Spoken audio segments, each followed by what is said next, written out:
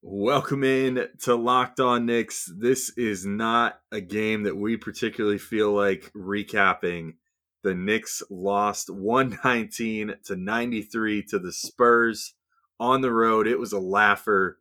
And Gavin, as a result, we decided we're going to talk about it just for the first segment today and then continue with everybody's mailbag questions, and we have a very fun theme for this episode. Yeah, Alex, it's about that time. We're talking trades. We're debating if we could add any player in the league just for the rest of this season to the Knicks, who would it be and why? We are surprisingly in agreement on our guy. More on that in a little bit. And then we get into some of the more specific names out there, guys like Victor Oladipo, Bradley Beal, who maybe the Knicks could actually target, how they could go about getting those guys, which of them we would want to go after. All that and more right now on Locked On Knicks. You are Locked On Knicks, your daily New York Knicks podcast, part of the Locked On Podcast Network, your team every day. And I think we see Willis coming out. There he comes right now. Starks without a five. Ewing for the win. Yes! Puck left. Now fires it. And he's good. And he's fouled. Anthony for three. Bang! That one goes down. This is all about back up off the glass. It's good. Becomes infectious.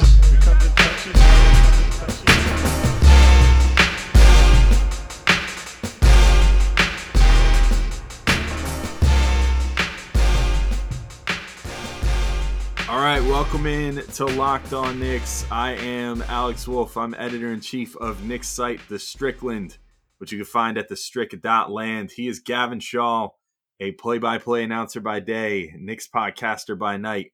And this is your recap of probably the least enjoyable game of the season, which is why we decided to condense it to approximately 7 to 8 minutes, Gavin, to sort of skirt around the fact that the Knicks got absolutely pummeled in this game.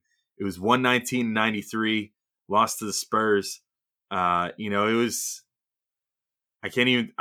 only positive thing I could think of to talk about in this game is that Frank Ntilikina drew a surprise start after Derrick Rose was ruled out a little over an hour before game time, I think. He got ruled out due to COVID protocols. They wouldn't say whether he caught COVID or whether it was just contact tracing or whatever because privacy and all that. But he was out for the game. And so everybody thought that it might be Quickly's first start. And then it was revealed it was Frank's first start. And despite the fact that he didn't have, as usual, he didn't have the blow you away box score numbers, he was, providing the timely hooping that the Knicks needed in this game. And, I think that things kind of fell apart, especially on defense when he wasn't out there. I thought that this was, if you're going to take one positive away from this game, it would be Frank Ntilikina's play. But what's your kind of takeaway on that? First off, I guess, could you think of a single other positive other than Frank's play? Well, I'll maybe this can be perceived as a positive. I'll push back slightly against your assertion that this was the worst game of the year. I think just because of Frank and Quickly getting hot late and Obi having a couple of dunks, there was a small entertainment factor. It was competitive for a half. I would say that Raptors game early in the season is still probably number one. That's true, and I was lucky enough to miss that game. Oh, there you go. That was the one on New Year's Eve, and I missed that game because I was with some friends, with a handful of friends having New Year's festivities, and wound up not seeing that catastrophe of a game. So, yeah, I guess I can't really speak to – or I guess I did watch it the next day, but I only half paid attention because I knew that they got walloped. Yeah. So the stink had worn off of it at that point, and I was able to just kind of look up for the key moments, and that was it. Well, so question time on your part. Yeah, I'm in agreement with you. Great night for Frank Ntilikina. It really came down to 1 4-minute stretch in the second half where he drained 3 threes in 4 possessions and showed off some great chemistry with Julius Randle, who repeatedly set him up. His shot continues to look really, really good. I know a lot of people where like I would keep, like when I was arguing for him to get back into the rotation, I would keep referencing that one game earlier in the season where he went 4 for 4 from three, and people were like, all right, but that's such a small sample size, you're drawing way too much from that. And I kept saying, and I think what a lot of people who are fans of Frank just saying, but like, yeah, like look how smooth his shot looked, and it looks smooth right now. And I know you've long noted, Alex, that his form has always been pretty picturesque. It was more so his release point and his timing on a shot, and obviously his confidence to have that consistency and have that strong follow through, shot in and shot out. But I like that he started feeling himself. Like the first one was probably the easiest. Like Randall just penetrated middle, and they kind of left Frank alone as if he were Alfred Payton. Calmly hit the shot. Next one was a step back, and he had like a little bit of juice on it. And I got kind of hyped when he made that, because that's a shot that, I mean, far from making, he never would have taken in the past. And then the third one, I mean, all the credit goes to Julius Randle, who did not have a good night, but this was, I thought, his play of the game. Drew a double team, and he's done this a couple times this year, mostly with Reggie Bullock. Seemingly, there's no chance in the world that he should have been able to see Frank Ntilikina, but it's a comment I got on Twitter on it. I think it was from Knicks Japan was the name of the account, if I'm remembering correctly. But it's also something I heard PD Webb, Schwinny Poo, and Prez talking about on the great Pod Strickland, where Randall, he's given Tibbs a lot of credit for just pointing out where guys are going to be on the floor and ensuring that within his offensive infrastructure, there's some consistency in terms of where guys on the floor. And that allows Randall to occasionally make like these crazy, like no look intuitive passes where he jumps in the air and is spinning around, originally looking towards the opposite side of the court, having no assurance that someone is in a spot, but just kind of having faith, like, all right, that guy's supposed to be there. He's going to be there. More often than not, it's been Reggie Bullock who's been on the receiving end of those. This time it was Frank who nailed his third straight three. Also had a nice pull-up and a nice layup a little earlier in the game. Really, really awesome night for Frank Ntilikina. I thought defensively it wasn't one of the best performances of his career. Like Patty Mills made a few really tough shots on him. He had a really nice charge at the end of the first half. But overall, I think he continues to prove why he deserves a spot in the rotation right there with Reggie Bullock for the best 3-and-D guy on the roster. Yeah, I'm with you. Like, I don't think that he necessarily provided, point guard responsibilities for all of his time out there. But that's kind of the nice thing about Frank is that, to your point, he can be that 3-and-D presence like a Reggie Bullock, but with respectable ball handling. Like if his 3-point shooting is for real, and again, you already noted, like I definitely am a believer in his shot. Prez is a huge guy that's a Frank Ntilikina, shot truther as well, and I've definitely bought into his analysis of it. As far as release point and how Frank shoots the ball, it's very conducive to once he gets that form perfect, which it seems like now he does, and that consistency. He's going to be a knockdown shooter. Like he's just got it. And it seems like maybe that time is now. I guess we'll see, maybe a little too soon to be throwing the victory parade just yet, but it seems like the time is close. And then, what's good is he can hit those catch and shoot looks like crazy, but if you need someone to run a pick and roll, he can do that. If you need, someone to just kind of be the guy to make the right pass on the perimeter, he can certainly be that guy too. He has very good instincts for the game. He always has. And he's always, despite the tentativeness, which is the biggest knock on him always, he always seems to have, other than maybe for himself, he seems to have a pretty good idea of what the end result of any given play should be. And he's getting better at figuring it out about himself as well. Like he's not afraid now to, just take a quick little screen to, go for a floater or a runner, whatever you want to call it, like he did today. He's not afraid to, take it to the rim from time to time and, go for a layup or even a dunk once in a blue moon. He has that really nice mid-range jumper that has become, sort of a staple for him too, that pull-up mid-range game. And, he's got a lot going for him. And, I think you mentioned the play already a minute ago amongst all the others, but my favorite one by far was the one where, he got the ball on the perimeter. Randall set a, like a quick little screen for him. And Frank just took a really nice sidestep further into that right-hand corner and just like nailed the 3-pointer right there. That was probably the best play of the game from him in the sense that, those are hard shots to make where it's not a catch and shoot per se. He caught it and he wanted to shoot, but he wasn't open enough. And so he used the screen by Randall, took that nice sidestep, and it's not necessarily movement shooting, so to speak, which is, what you talk about when a guy's coming off hard off of a off ball screen and then catches it and immediately fires. But, it's a sidestep, step back type of three. And if Frank could start hitting those sort of shots too, a la Steve Novak back in the day, he was kind of a king of that sort of thing where he would get the ball, pump fake, and then take one step to the side and can the three from there.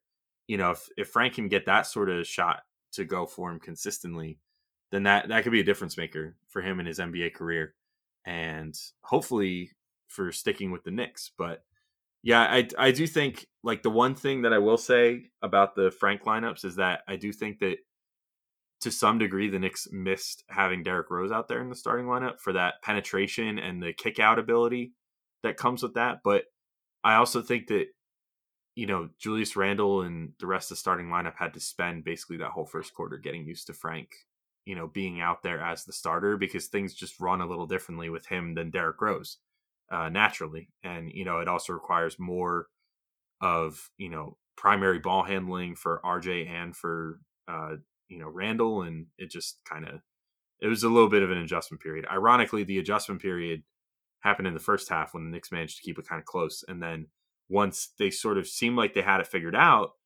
things were clicking better in the second half, but the shots just weren't going down. And then the Spurs just got stupid nuclear bomb hot from outside. And, ultimately that just cost the Knicks game. Yeah. And I think that's a nice wrap up on the game. Maybe when we come back, we could go rapid fire on some other guys. Maybe we'll just go straight to the mailbag. Who knows? But first, I want to tell everyone about one of my favorite products on the market, and that is CBD MD. March is National Sleep Month, and as the official CBD of a good night's sleep, our good friends at CBD MD want to help you celebrate the right way. They've got dozens of options to help you relax, recharge, and enhance your nighttime routine, and there's nothing more calming than a nice hot bath. I've long been a big bath guy. I love a jacuzzi. During COVID, it's hard to find an open one, so I'll settle for a nice bath. I actually might prefer a bath with some of my favorite CBD MD products. CBD bath salts fuse superior CBD with a mixture of Epsom, Dead Sea, and Himalayan, all the top salts, to turn any bathtub into a luxury spa experience. Choose from lavender or eucalyptus scents or a soothing nighttime blend with melatonin and calming herbs. While CBD bath bombs provide a refreshing, relaxing bath experience by combining 100 milligrams of CBD with essential oils, Epsom salt, and calming natural scents to help you soak the day away. During these tough times, all I want to do is soak the day away, so that's just great. And to make it even easier to relax, regroup, and recharge, they're offering all our listeners 25% off your next order when you use the promo code NBA at checkout. Once again, that's CBDMD.com, promo code NBA for 25% off your purchase of superior CBD products from CBD MD. We're covering everything you need to know about the Knicks, but what about the rest of sports? Now the Locked On Podcast Network has you covered there as well with Locked On Today. It's hosted by the great Peter Bukowski, and it's all the sports news you need every morning in under 20 minutes. Subscribe to the Locked On Today podcast wherever you get podcasts. You are Locked On Knicks. We are back. Second segment, Knicks falling to the Spurs 119-93. This game was horrible. We don't want to harp on it too long. So, Alex, I'm going to wrap it up by going rapid fire up and down the roster. My thoughts on each guy. Here we go. I'm going to get it done in, I'm going to say 3 minutes, which is a challenge. Do the MSG 150. Fastest 150 seconds in Locked On Podcast. The ultimate challenge. All right. People can time me on this. 3, 2, 1. Julius Randle just didn't have it tonight, was clearly exhausted. He earned himself a crummy game because he's been so good for so long, incredibly consistent. Not having Derrick Rose, I think, weighed him down. He felt like he had a lot on his plate, especially early in the game. Took something like 7 of the first 12 shots. Still had some great passes. Still had some great plays. He is an all-star. Reggie Bullock, nothing on offense defensively. I thought he did a very good job on DeMar DeRozan. Nerlens Noel, learn how to catch. Frank Ntilikina already went over. RJ Barrett, I would say a mixed bag in this one. Lonnie Walker, the fourth, I believe, literally like almost broke his ankle at one point, but RJ did a good job, like bullying his way inside, like he drew a foul, then got a layup on Lonnie Walker in back-to-back possessions, just using his physicality. Went 1 for 2 from 3, got to the free throw line 6 times. Overall, a pretty good game on a night when a lot of people didn't have very good games. Obi Toppin, I thought the first quarter was the best defensive quarter of his season. He was so good. Had a possession where like he hedged out for a hard double, stopped someone on a switch, and then came back down to draw a charge. Just excellent. Some good passes, some highlight reel dunks.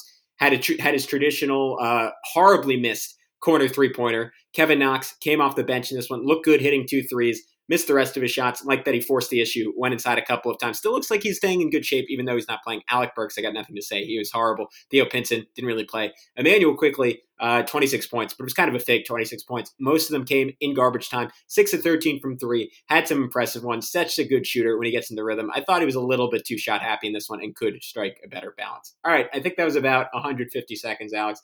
I'm proud of myself. I think our bosses would be proud of us if we could somehow replicate that effort every podcast, but it'll never happen again. It was a once-in-a-lifetime occurrence. So, David Locke, Nick Angstadt, enjoy it while you can. You want to get into the mailbag? Yeah, you were pretty damn close, man. I was timing. I will fully admit, I looked down at my phone for a minute and I forgot exactly what time you started, but solid performance, giving Bill Pito a run for his money. That's who I aspire to be when I grow up, Alex. So well, there you go. All right. All right. So yeah, we'll get into our mailbag episode here. We actually have like the third segment is basically it's going to be one mega question that we sort of form between 3 questions, but this first one is stands alone. It is its own deal. So Knicks Korea at Knicks Korea on Twitter asks, if you can add any one player to the current Knicks roster, who would he be? So the way that we kind of took this was like mostly that it would just be for the stretch run of this season, and it would be like a rental, I guess, Gavin, right? That was kind of your thought? Yeah. My premise was any guy, but just for the rest of the year. So you're not just automatically saying, well, I'd like Luka Doncic for the rest of his career. Yeah, exactly. Or like I want, Cade Cunningham. Like I'll take him, or Zion Williamson or whatever. Yeah, so I think that's a reasonable rule. And then we also kind of decided like we would pick one star and one role player. And we're not even going to bother building trade packages and stuff for them. We'll just kind of... This is a fantasy world. Say our guys out. Yeah, it's all fantasy world. Yeah, the number one... Like, all the superstars are like the best player on each team outside of Julius Randle is available, and the Knicks have the first pick in the draft. Yeah. So, you and I actually had an overlapping guy for the superstar, which was Steph Curry, which we briefly talked about prior to the show. I don't know what more needs to be said about that choice, other than like, obviously he gives the Knicks everything they would need. If you think about it, in many ways, the Knicks have some parallels to guys that you have seen on the Warriors previously that have been, major players and major parts of them winning their championships, where Steph was obviously the biggest part. But if you think about it, like Julius Randle, really good defensive power forward, I would say an even better initiator and distributor than Draymond Green, which is saying something. Really good rebounder, just like Draymond Green is. So, sort of just like a better 3-point shooter than Green by pretty wide margin, I think, especially this year. So that's a great parallel. We've seen obviously Steph can work well with a player like that because of Steph's off-ball ability, his ability to, take off-ball screens and, create threes for himself that way. That is such a valuable commodity that I think is under-discussed with, the fact that he's also so good at creating threes off the bounce and just shooting from anywhere. The fact that he is such a good catch and shoot 3-point shooter too, and is willing to have the ball out of his hands for, the better part of whole possessions sometimes is really part of what makes him and Golden State so great at their best. But then you also have Mitchell Robinson, who's like a super version of like a JaVale McGee or whatever that, has been part of the defensive anchor for those Warriors teams. So you got a Mitch who can do that role so much better. RJ would be a downgrade, obviously, on Klay Thompson, who's one of the best shooters of all time.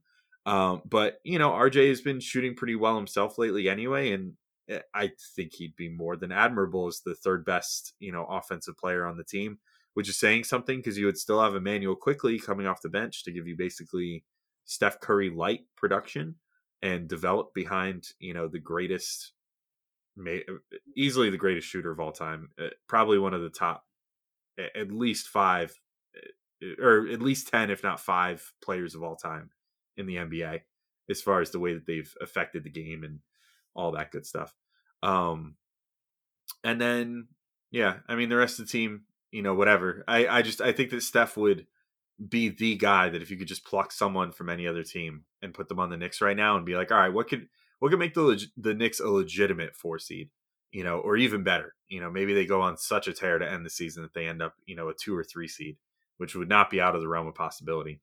I think that Steph Curry is that guy. And I think that he would elevate the Knicks from, this fun 500-ish team that they are right now to like actual potential East contender status in one fell swoop with just one player. Yeah, I just think he's the single most fun player in the NBA, and him and MSG, especially if everyone sort of knew the rules and they were like, this was just a 1-year special COVID deal. I can imagine the sheer joy, especially as we get closer and closer to playoff time, and theoretically the Knicks have an almost full arena in the playoffs.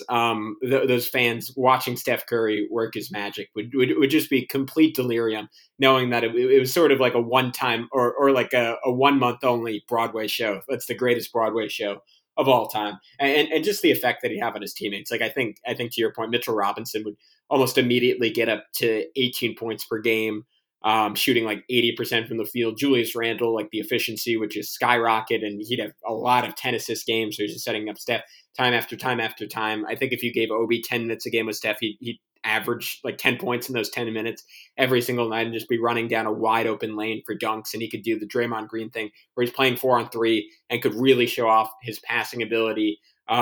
I know it would be a disaster defensively, but when you get Emmanuel quickly and Steph in there together and they're both cooking at the same time, that would just be insane. And you could see a scenario where the Knicks, kind of like the Warriors do with Steph and Clay, just absolutely bury teams behind like a barrage of threes. And then Frank, I think once you got down to like serious games in crunch time, such an ideal complement next to Steph in terms of being able to cover for him defensively and guard the best person in the opposing backcourt, possession in, possession out, and then just play off of him and hit open threes and maybe a little secondary creation in there. And RJ obviously has never operated with that kind of open floor in his NBA tenure. So his strength and his ability to get to the rim would be highlighted all the more. So just the cascading effect Steph would have. A couple of other fun suggestions before we move on. Nikola Jokic, obviously this is kind of in the scenario where Mitch is out, because if not, you're not really maximizing your assets, but he would be a lot of fun. Like I'd love to see him and Randall just whipping passes all over the court and just befuddling opposing big men together, and you get a lot of fun high-low stuff. And Jokic is such a good shooter that he could give Randall kind of a 4-out offense and let Randall like really still do his bully ball thing inside. I think that would be pretty compelling. I also suggested to you, Alex, Devin Booker, Bradley Beal would also be good in that role, but I would love the Knicks. Like I think 2 guard is, I mean, I guess if you consider RJ Barrett the 2 guard, but I feel like 2 guard or wing is really the position they're lacking right now. And you just slot him into the starting lineup for Reggie Bullock, and you have like either Frank, Rose, or Quickly at point, RJ, Booker, Randall, and Mitch. That'd be pretty dirty. I would just love to see this team with one more like crazy isolation shot maker. And I have Booker pretty high up there in terms of everyone in the league. And I think his general like swag and attitude would play pretty well at MSG. Yeah, I think so too. I think Booker, I wish that the fantasy could still live on of potentially Booker, forcing a trade to the Knicks at some point, but the Suns are so good at this point. I really doubt that's going to be the case, at least as long as Chris Paul is there. Although we haven't discussed this yet, but there was the Brian Windhorst nugget dropped on some podcast where he said that he wouldn't be surprised if a star specifically forces a trade to the Knicks in the next 12 months, and made it sound like he knows who the star is going to be. So that's interesting. I don't know who that's going to be, but maybe it could still be Devin Booker. We could still hold out hope, but yeah, he's like swaggy as all hell. Like it would be fun. Just imagine like all of his bubble antics, but translated to MSG and with some crowd in there. It would be magical. Yeah, him and Quickly together, man, that'd be crazy. Yeah, that would be fantastic. I mean, those two together they would have a lot of fun, I bet. Along with like RJ, Randall. I mean, pretty much everyone on the Knicks seems to have a lot of fun. Yeah, look, the Knicks are a Devin Booker or Steph Curry away from being the most fun team in the NBA. I know in some ways that's a big step, in other ways that's a cool sentence. Yeah, and I think it's for real too. I think that's definitely the case.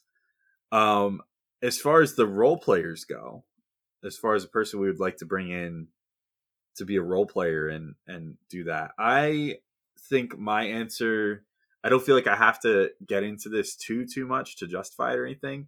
I would say Davis Bertans, even though like I know that he's in some ways fallen off a little bit this year, although I know he started off really cold for the year. It looks like he's picked up quite a bit, his 3-point shooting. People for the first, I don't know, like 10, 15 games were saying like, oh, he got his contract and now he forgot how to shoot.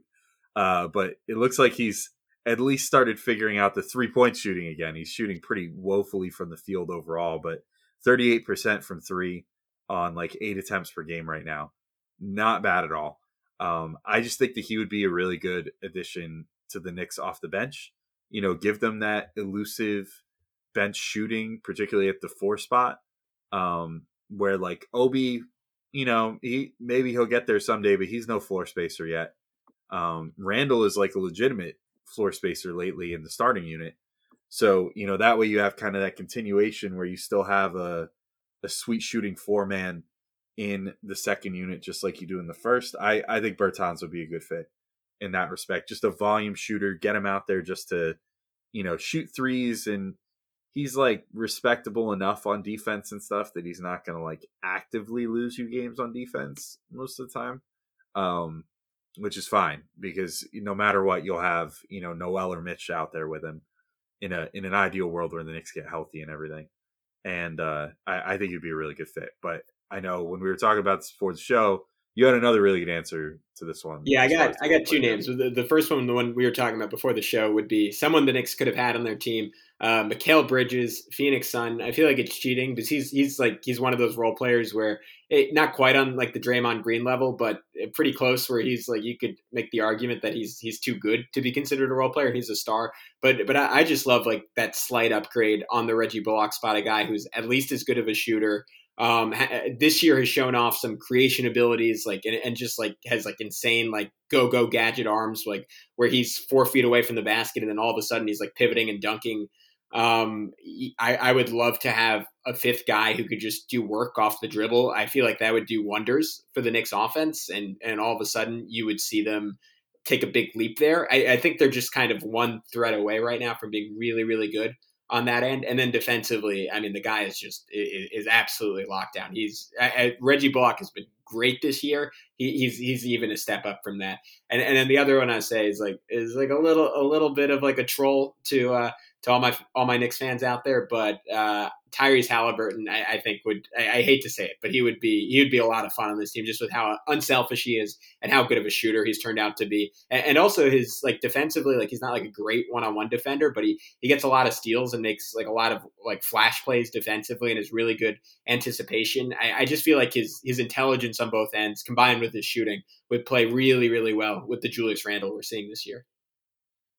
Yeah, I'm in total agreement on both those guys, particularly Bridges. It always, I was going to say it always burns a little bit. And then all of a sudden I was like, oh, there's a pun there. It always burns Bridges.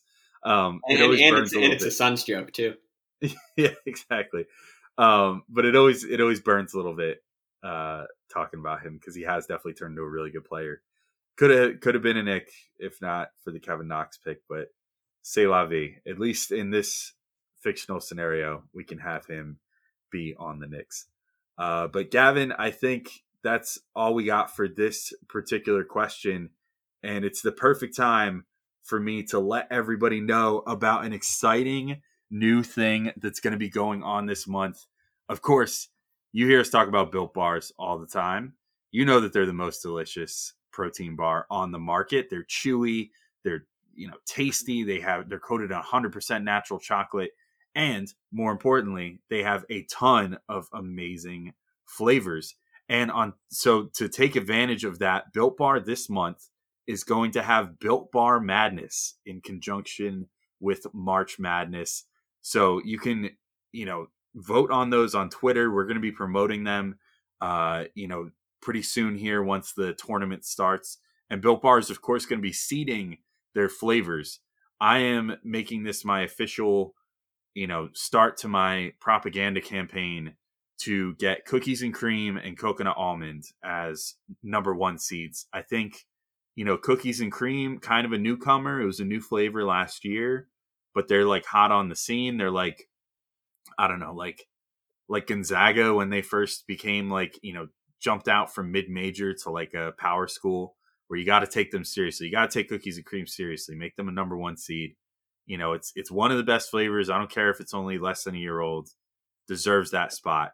And then coconut almond, it's too good. It's like, it tastes like an Almond Joy bar. It's basically indistinguishable to me, which is wild. If you do not make that a number 1 seed Built Bar, you're dead to me. I'm kidding, because I'll definitely keep eating Built Bars. But, I want to see coconut almond be number 1 seed. So just so you guys know, the time frame for all this, starting March 8th, each day they're going to have Built Bar matchups that you can vote on Twitter. And, you can take care of these things in almost in real time with how March Madness is going to be going. March 8th to 11th, they're going to do play-in rounds. 15th to 24th, they'll do the round of 16. The 25th to 30th, they'll do the Elite 8. And then the 31st to April 1st will be the Final 4. And April 2nd will be the Built Bar Championship. So, Locked On Knicks fans, I need you guys to step up. Even if my 2 favorites don't make the top seeds, we're gonna do this. We're gonna make sure that cookies and cream and coconut almond hopefully are not meeting in a Final 4 matchup and are meeting in the championship somehow. We're gonna make this happen. One of those 2 flavors is gonna win. And also, if you want to get some Built Bars for yourself, do a little taste test, figure out what your actual favorite flavors are.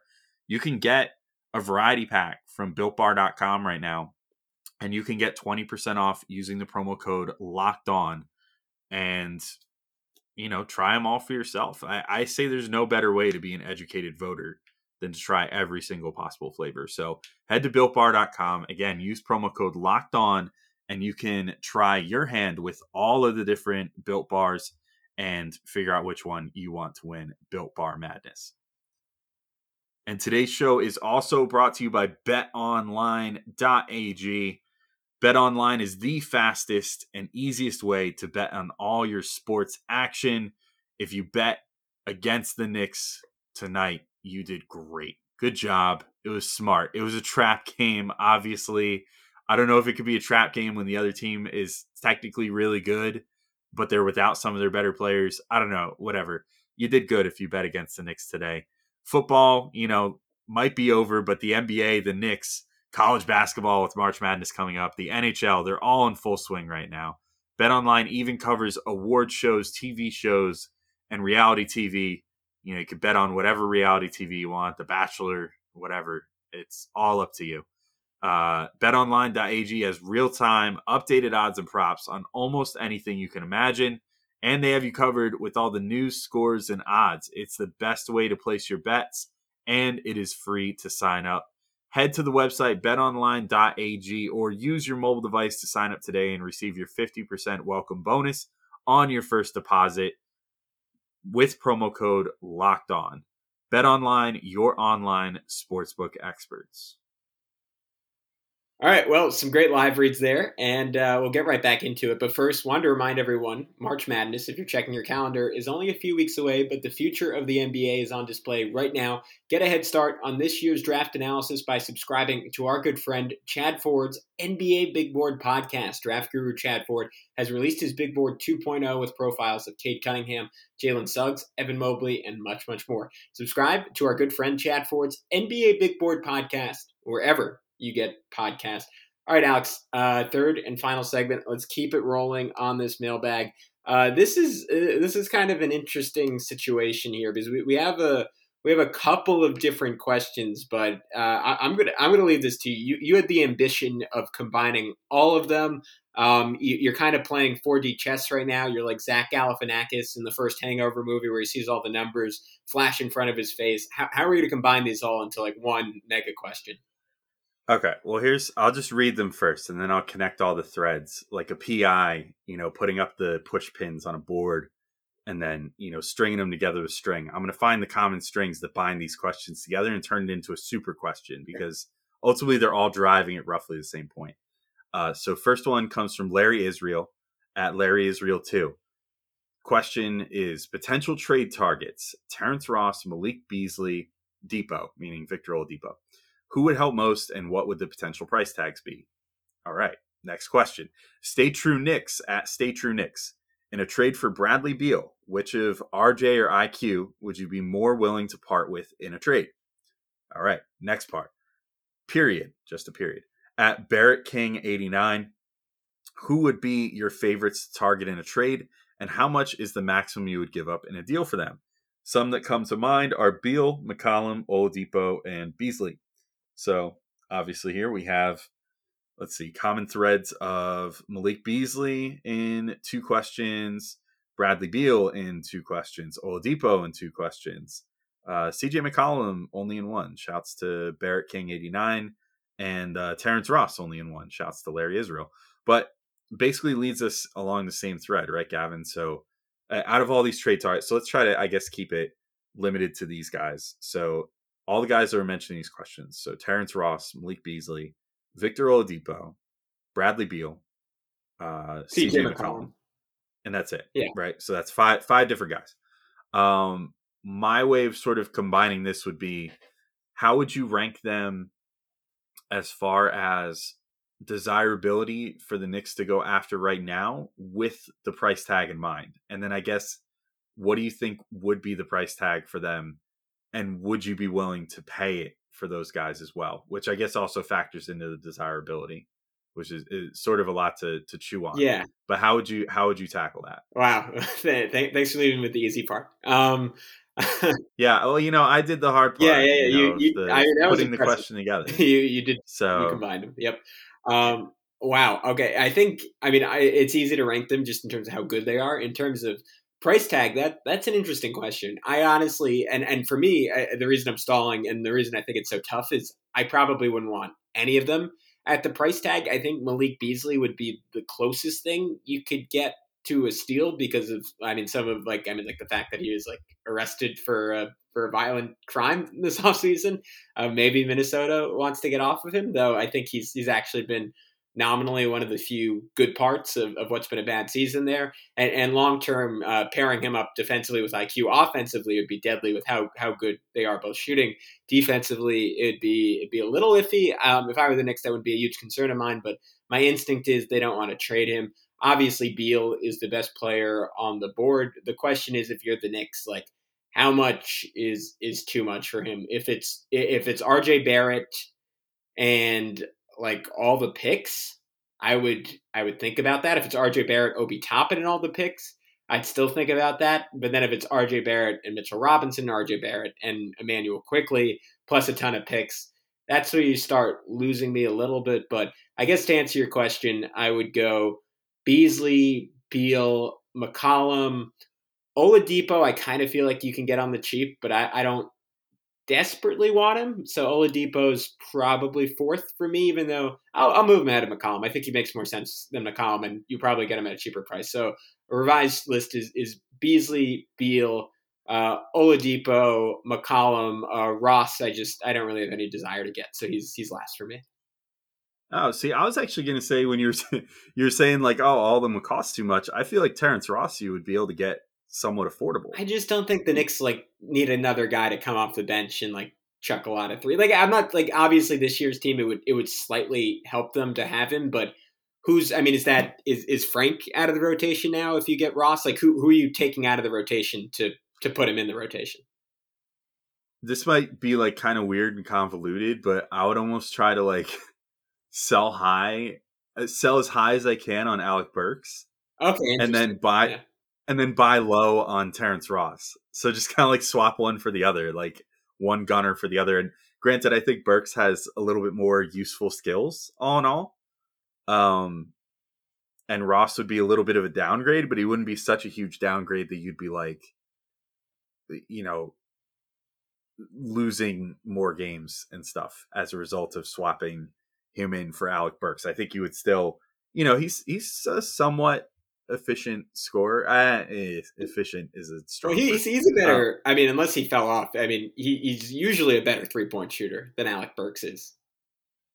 No, I would say not. He's is he bad now? He was so hot to begin the year.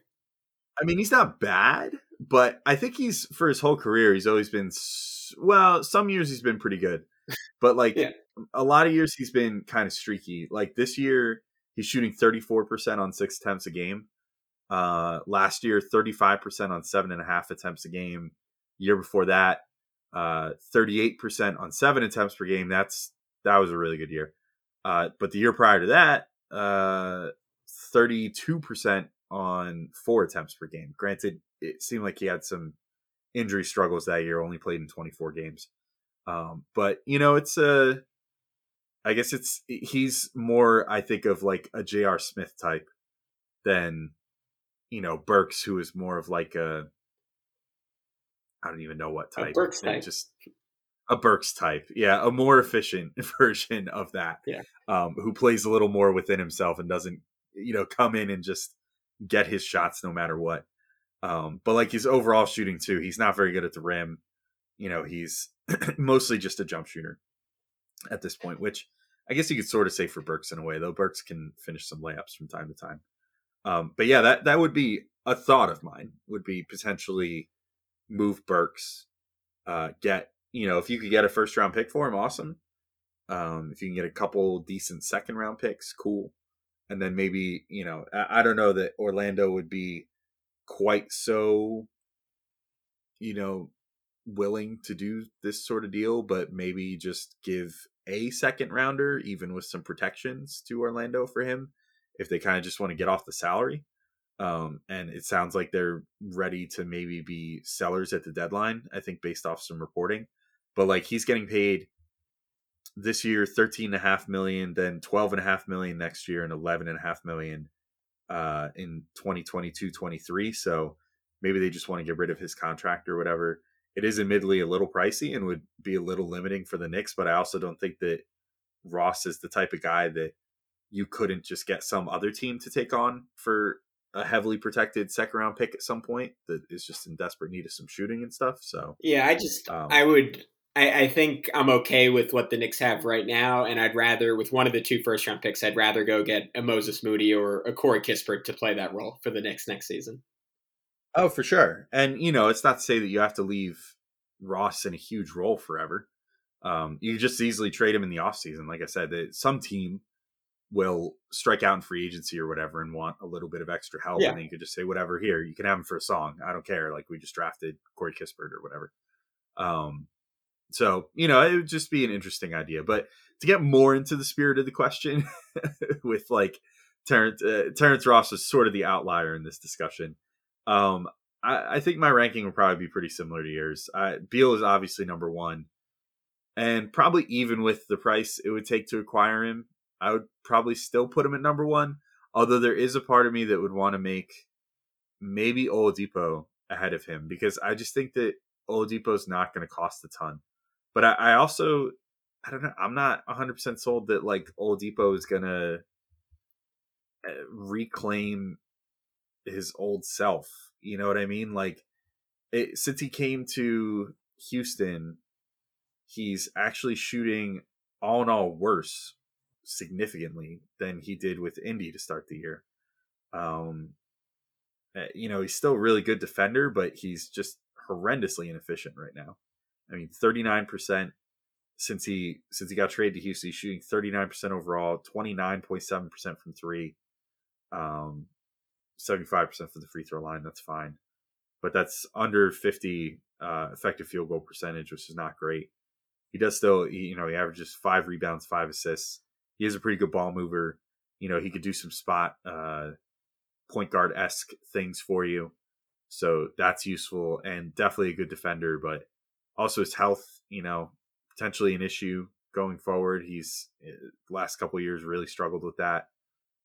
Ever since his year where he was like basically an MVP candidate almost for Indiana. So I feel like it would have to be a low risk investment for me. But if it was something real cheap where you're basically just giving Houston some cap relief and maybe some second round picks and like Kevin Knox or something, that price point versus the super primo price point that you mentioned for Bradley Beal might push him ahead of Beal for me, just because then I could say, all right, whatever, like Oladipo might never refine himself, but if all it cost me was Kevin Knox and a couple second round picks to try him out for the end of this year and hopefully, use that leg up that you get from the bird rights and everything to re-sign him in the summer, to a deal that's not super exorbitant, like max contract level stuff, then maybe it's worth it, particularly if he shows out to end the year. You kind of just buy yourself a lottery ticket on the cheap and, don't have to dump your whole, franchise into acquiring a Bradley Beal and hoping that, first off, you could get out of that without including Julius Randle, because that's the only way I see that making sense. And then secondly, not including so much that you're going to run into like another Melo situation where you're left with this roster with 2 stars and absolute, skeleton crew around them and not enough draft picks going forward to fill out the roster. So it's an interesting thing to think about as far as Beal. I just don't think the timeline is quite right for a Beal trade right now. Yeah, I'm intrigued to see what Oladipo's price is, because you would assume Houston is going to trade him, given that he just turned down a 2-year $45 million extension there.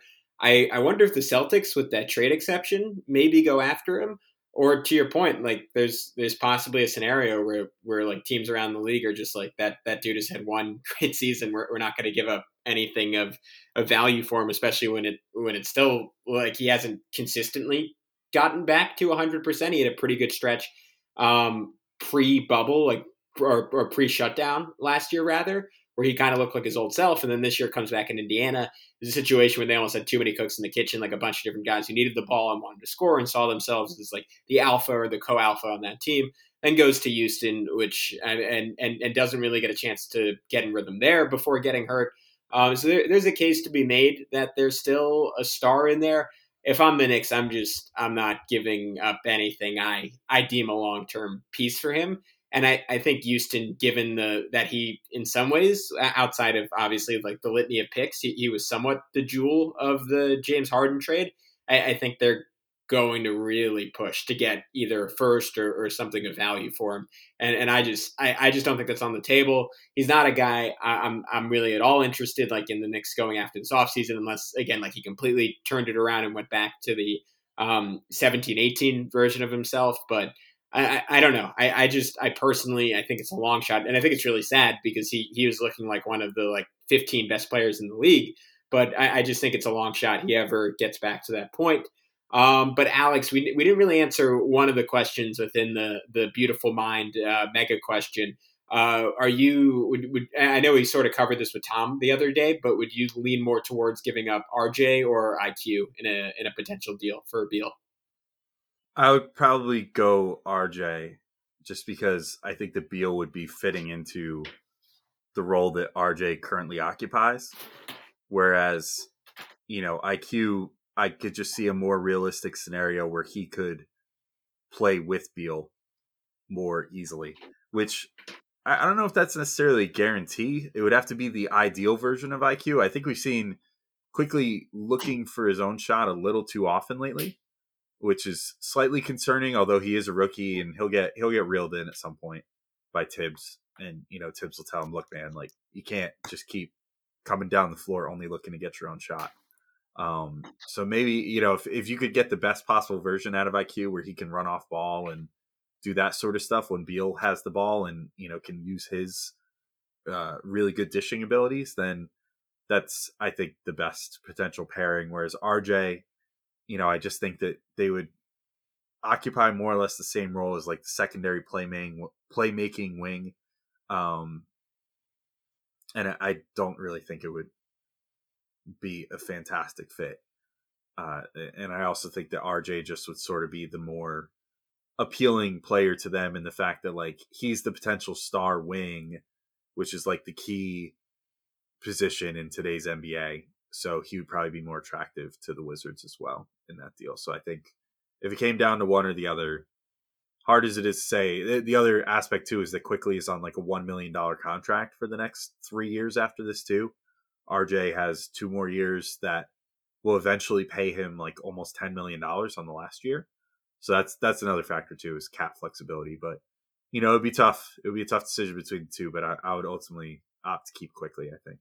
Yeah, I lean the same way, and I think the money component is a good one. I'd be interested to see, like, maybe our guy Vork could pull this off, but I'd be interested to see an anonymous GM survey type deal of how teams in the league value all the Knicks assets, and who would, like, whether like in a vacuum RJ or Quickly would be considered to be the better option. And I think most teams would still take RJ just because of the pedigree. And maybe that would indicate that they haven't watched the Knicks quite enough, because I don't think it's like easily Quickly, because RJ obviously shows some really, really good flashes, but I would certainly lean Quickly in that conversation as well. All right. Final guy that we didn't really go over in depth is CJ McCollum. And I don't really see, I think he's a great player. I'd love to have him on the Knicks. But I think particularly like Quickly, I would say like that's the kind of guy the Knicks need to go after. But Quickly fills some of the same role to some extent. Obviously, he's not nearly the mid range assassin that CJ is, and probably will never be.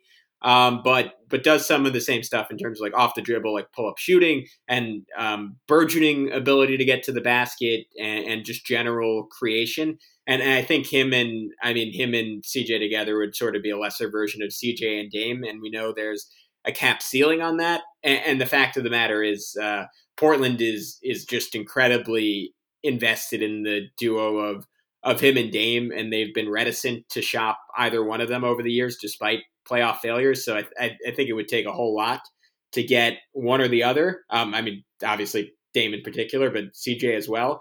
So I just don't really see that being a fit with the pieces the Knicks have, unless they wanted to trade like IQ straight up and like a package of picks. But I don't really know why Portland would do that. Like they're kind of in the midst of Western Conference contention. They're at Dame's peak. They're only going to be making win now moves for the foreseeable future after all the loyalty that Dame showed them. Yeah, that's the big thing that I would like for sure. It would for sure make CJ be the third guy on this list to me. And I guess I won't even really get into Beasley too much. I feel like that's like the one good thing that Minnesota has going for them right now. And I feel like they would, maybe if they reach a point where they feel like they're going to trade Cat or something, they would entertain offers for him. But he's also not a guy I would give up too many assets for. So, which they would be looking to get assets because they consider him a big asset. As far as McCollum, I actually would love his fit with the Knicks in many ways, but to your point, the price tag would just be too high. Like you can't, it's like, this is like NBA 2K, stuff. You know what I mean? You can't go up to a team that's like in the contending phase and be like, hey, trade us one of your best players. Yeah. Because they're going to say, oh, okay, send us a player back that can help us keep contending. Yeah, we'd like Julius Randle, please. And maybe something else. Yeah, they'd be like, we want Julius Randle and Quickly or something. Like, we need this to be worth our while because we're blowing up our chemistry of our really good team to, satisfy your need to trade for another star, I guess. So, the price would be way too high for McCollum. They're not going to part with him. Much like, there's like pipe dreams too of like, oh, what if the Knicks could trade for Dame? And it's like, they'll never do that because Dame doesn't care to leave. For one thing, and then so he's not going to force their hand, and then for two, they would be like, all right, well, if you want Dame Lillard, you're going to have to give us like every player on your roster and every pick for the next 10 years. How's that sound? Because that's the only way we're getting rid of him, like over our dead body. I don't think CJ's realistic for that reason. So that's why he comes in like a very solid third. The 1 and 2 is a toss up between, like I said, Beal and Oladipo just because of price points. But Beal, as far as just if I was ranking these just in terms of what players I like the best and think I would want most on the Knicks, it would be Beal, McCollum, Oladipo, Beasley, and then Ross. Ross, our distant fifth down there. If you had to guess the star that Windhorst was referencing, would you say Beal? Out of, let's just say everyone who made the All-Star game goes into the star category. I actually sleeper kind of think maybe it's Karl Towns. Oh, interesting. Yeah, that's fair. Did he make the All-Star team? No, he didn't. But he certainly he qualifies as a star. Yeah, but I would say he qualifies as a star. I think him.